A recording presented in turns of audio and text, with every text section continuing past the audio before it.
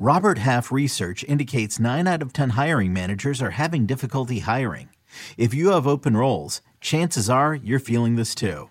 That's why you need Robert Half. Our specialized recruiting professionals engage with our proprietary AI to connect businesses of all sizes with highly skilled talent in finance and accounting, technology, marketing and creative, legal, and administrative and customer support. At Robert Half, we know talent. Visit roberthalf.com today. Heath has some big names on his bust list. Let's talk about it right now on Fantasy Football Today in 5. Well, just so you know, for the other analysts, I only asked for 3 busts, or breakouts, or sleepers. With Heath, he's very succinct, to the point. We can get 4 in there. So without any further ado, I'm going to turn it over to Heath. Let him get going over that. Just kidding. All right, go ahead, Heath. Who's your quarterback bust? You took 30 seconds of my time. No, quarterback bust. Joe Burrow, currently being drafted as the number 4 quarterback in NFC drafts since May 1st. Last year, Joe Burrow was the number 9 quarterback on a per-game basis, just behind Dak Prescott and Matthew Stafford.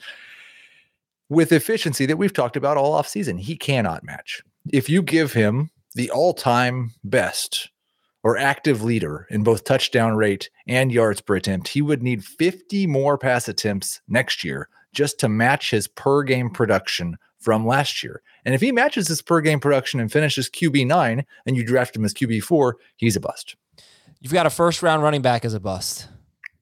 Najee Harris. I am a little bit concerned at how volume dependent he was last year on a team that could not throw the ball down the field. And now he's talking about, first off, the weight thing, it's not about that. But he is talking about how he's going to take some more plays off. He didn't say that's because he weighs more. He's specifically said that's not why.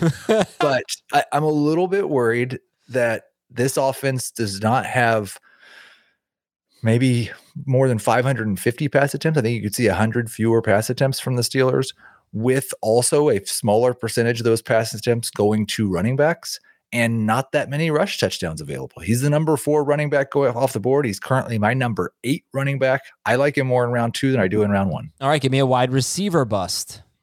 Let's just stick here with like the young, exciting players. I'm going with Jalen Waddle. I don't really understand how since May 1st, he's still wide receiver 13 in round 3. Yeah. I think Tyreek Hill is going to make a bigger impact in that. Now, there's a couple of ways this could be wrong. Waddle could be Tua's number 1 wide receiver, and Tyreek Hill could just throw an absolute fit.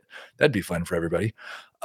Or Tua could take a huge leap and be a top 12 quarterback. But barring one of those 2 things not happening, I don't think Waddle is going to be able to produce as a top 13 wide receiver with Hill on the roster. And Tua is being drafted as quarterback 17, which might not sound high, but it is ahead of Justin Fields and Trevor Lawrence, who are right behind him.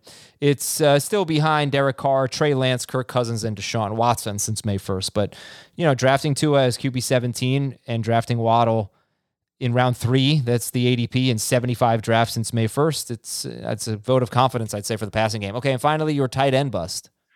We're just play the tape from last year. Kyle Pitts. I think he's awesome. I love his athleticism. I love his skill. He's the number 1 tight end in Dynasty, and he's going to be the number 1 tight end in Dynasty no matter what happens this year. He could completely bust in redraft. He'd still be my number 1 tight end in Dynasty. But for redraft purposes, we are talking about a player who finished last year as the number 12 tight end in fantasy on a per-game basis, lost his quarterback and replaced him with 2 quarterbacks who are significantly worse passers, added Drake London, a true number 1 wide receiver, and now he's being drafted in the 3rd round as number 3 tight end. I just don't think it's fair to expect Kyle Pitts to be significantly better than he was last year in a significantly worse situation. And that is it for Heath's busts. Thank you very much. 4 busts in 4 minutes. How about that? We'll talk to you tomorrow on Fantasy Football Today in 5.